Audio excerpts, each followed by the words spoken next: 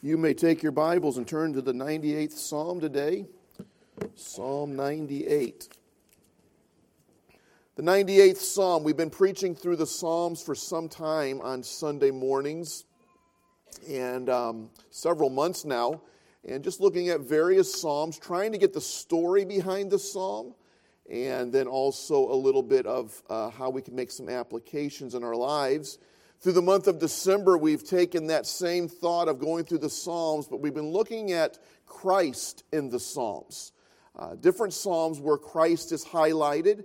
Not all in his birth, but like we pointed out, many of our Christmas carols and hymns, they don't just talk about the birth of Jesus, but they talk about his kingship and his rule and the various aspects of his life. And so we're looking at various Psalms where Christ is highlighted either in his birth or in some aspect of his life. And here in the 98th Psalm we see Christ again, and I believe it to be very much a millennial psalm, looking forward to a future kingdom that will take place here on this earth one day. But this psalm also is interesting because the song that we started our service off with today, Joy to the World, and I asked Brother Hodges, I believe it's going to be our invitation closing hymn today, Joy to the World. It was written by Isaac Watts, and it was inspired from the 98th Psalm. And so as we read that psalm today, these 9 verses, think about joy to the world and how the Lord used this psalm to inspire this man to write the song Joy to the World. Starting in verse number 1. Oh, sing unto the Lord a new song, for he hath done marvelous things. His right hand and his holy arm hath gotten him the victory. The Lord hath made known his salvation. His righteousness hath he openly showed in the sight of the heathen. He hath remembered his mercy and his truth toward the house of Israel. All the ends of the earth have seen the salvation of our God. Make a joyful noise unto the Lord, all the earth. Make a loud noise and rejoice and sing praise. Sing unto the Lord with the harp and with the voice of the psalm, with trumpets and sound of a cornet. Make a joyful noise before the Lord the King. Let the sea roar and the fullness thereof, the world and they that dwell therein. Let the floods clap their hands. Let the hills be joyful together before the Lord, for he cometh to judge the earth. With righteousness he shall judge the world and the people with equity.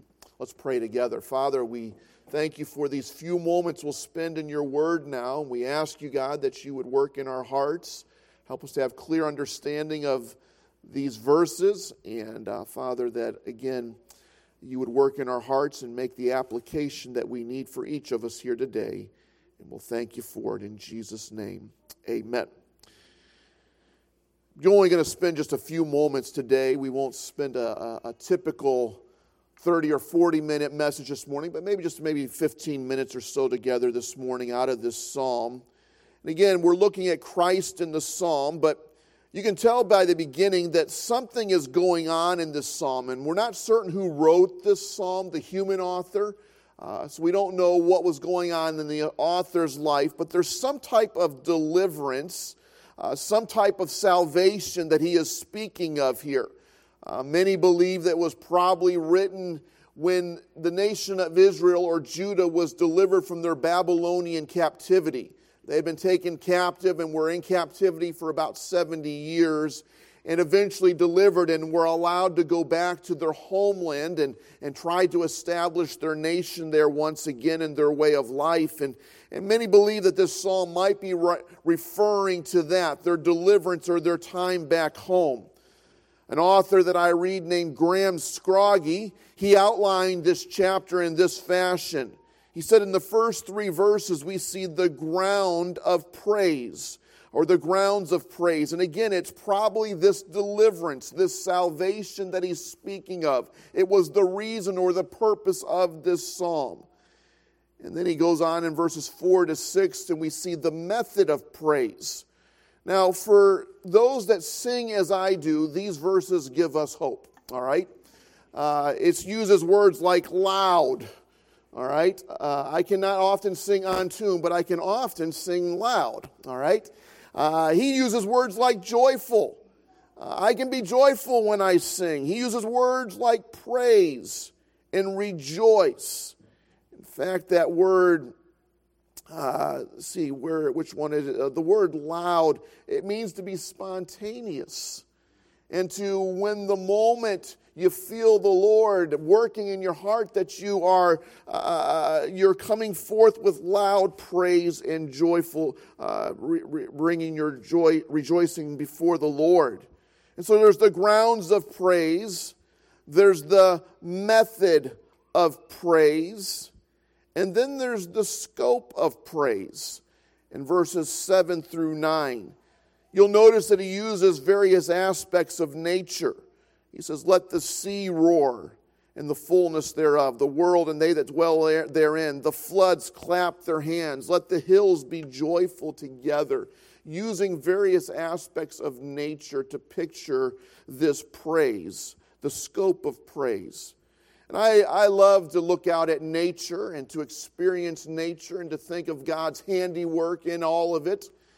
Several years ago, back when I was pastoring in a little church in Pennsylvania, we lived out in the country, and it was a Sunday morning, and it was in the spring, and we were starting to leave the windows open at night to get that nice fresh air blowing through the house. And so it's an early Sunday morning, and I don't know, maybe 4:30 or 5, the birds woke up before I woke up.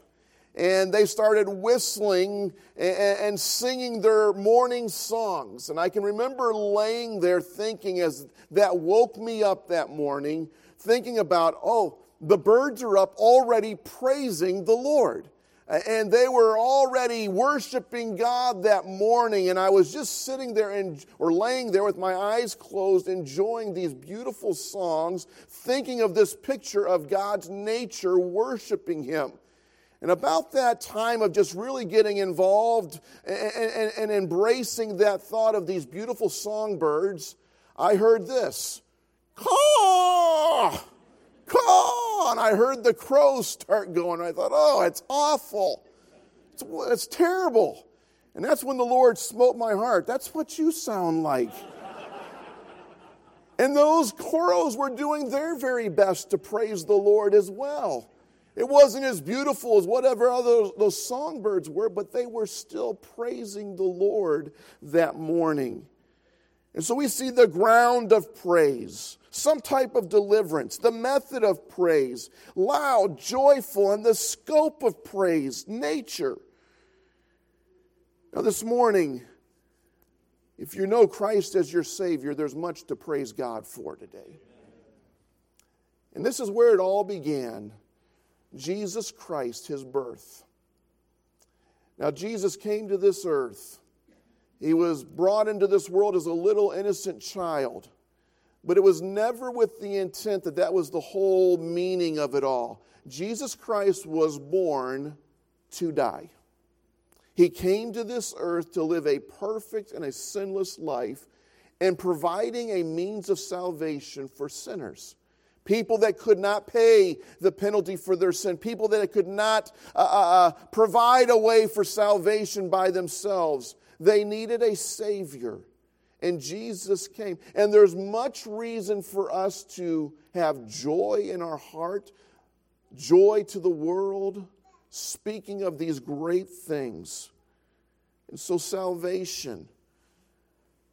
I want to give you just 3 thoughts this morning, including our salvation, but I want us to think of just 3 quick thoughts this morning. I want you to first of all learn to praise the Lord today for your situation. Here recently, I've been able to speak to several couples or individuals, families, and here's some of their stories, and here's how God's worked in their lives. There's an aspect of God that we don't often think of, and it's called the providence of God. God working in our lives and doing things in our lives, even when we did not realize He was doing something in our lives. My wife and I, we got married in June of 1994. I had been in Bible college, and that's when I met my wife. I was studying to be a preacher, to go into the ministry, and I was looking for a wife that also felt the Lord was leading her into the ministry. And so God brought us together. I was convinced she was the one that God had for me, and we were married. And about a month later, my wife got her salvation settled. And she had struggled with it for many years, didn't ever really tell a lot of people about it, but in her heart she had struggled with that. And she said there were many times she'd lay in her bed late at night and say, Lord, if I'm not saved, save me. And then say those words over and over and over again. And then just one night we were at a special preacher's meeting or a tent meeting, and the Lord got a hold of her heart, and she just completely surrendered everything. And that night she got complete victory and received Christ as her Savior. Well, that led to some conversations later on. And it wasn't even in recent days, but later on, and my wife said, Mark, when you were praying that God would give you somebody that would be your wife and go into the ministry and serve God with you, she goes, God brought us together, and I wasn't even saved yet. And she goes, do you ever think about that? And I said, yeah, I have thought about that. And I thought about how when we weren't even looking for God, God was working in our lives. And we see the providence of God, the hand of God working and knowing what was going to happen and still bringing us together. And I look out across this room, and there are dozens and dozens of different situations. And I want you to know that God is interested in each and every one of our situations. God's working on your behalf in those situations. And it is an opportunity for us to just trust and believe God and have faith in God. Waiting for Him and looking for Him to work in your situation. Oftentimes we get ahead of God, don't we? We want to start moving the pieces in our lives. And I want to encourage you today to praise God for your situation, even if you're going through some difficult times at this moment, knowing that God is working things for His honor and for His glory. Would you praise the Lord this morning? Would you have a joy in your heart today for your situation? Would you have joy in your heart and praise the Lord this morning for your salvation? Your salvation. Just as an example, this past Thursday evening, what a joy it was to share with my brother over here and look in the Scriptures and to see a young man calling the Lord to save him to Jesus Christ for his salvation. I trust today that each of you have a testimony of salvation. You can think back to a time and a place when you received Christ as your Lord. You called on the Lord to save you. Salvation is not based upon church attendance. It's not based upon church membership. It's not based upon good works or how much money you've given. Salvation is based upon a relationship with God through Jesus Christ. Trusting in the death, burial, and resurrection of Jesus Christ. And I trust today that you can go back to a time and a place in your life when you received Christ as your Savior. And you can praise the Lord. It's the greatest gift you could ever have received. It's the most wonderful gift you could have ever gotten. And I trust today that you have taken a moment to thank God for your salvation. Praise the Lord this morning for your situation, for your salvation. And then will you praise the Lord this morning with me for His steadfastness. Always faithful, always there, always being able to be counted upon. God is faithful. He's never failed us. In fact, He cannot fail us. He's always been there. He cannot leave you. He will not leave you. He will not forsake you. He's been faithful. Even in those times of life when you've not recognized what's going on, God has been there and He's never left you. I've used the illustration many times of of a young child sitting at the foot of his mother one night as she was doing a cross stitch, and she was making the different pictures there with the needle and thread of this. But as he looked up at it, it was full of knots and strings going every different direction, and he could not see what she was working on.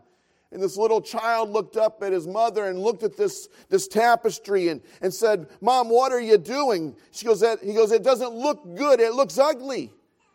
And she said, "No, look, come up here and look at it from my perspective." And came down and looked from above and saw the beautiful picture that she was making. And oftentimes we look up at God and say, "God, what are you doing?" And I can tell you to this today, He's being faithful to you. And you can count on Him.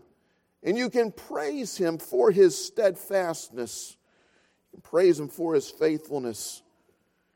So this morning, there is much for us to be praising the Lord for. There's our situation where we can trust Him, our salvation, and His steadfastness. And so I trust this Christmas morning we will put our lives to a life of praise. We can truly sing in our hearts, as the psalmist says here, "Make a joyful noise unto the Lord, all the earth." Would you bow your heads and close your eyes this morning? Brother Hodges is going to come and play a verse of invitation. This will be an opportunity for you today, there at your pew or here at the altar this morning, to just praise the Lord. Thank God for His gift of salvation. Let's be obedient to the Lord this morning. Father, I pray that you take these few moments of an invitation. Lord, help us to truly have a life and a heart of praise to you today. I pray, God, that if there's someone here today that's never received Christ as their Savior, Lord, that you would convict their hearts right now. And Lord, they'd be willing to step out this morning and get that taken care of once and for all. And so, Lord, I again ask you to use this invitation for your honor and glory. In Jesus' name. As our heads are bowed and our eyes are closed, would you stand this morning? As the piano plays today, if the Lord's spoken to your heart, would you respond either there at your pew or here at the altar?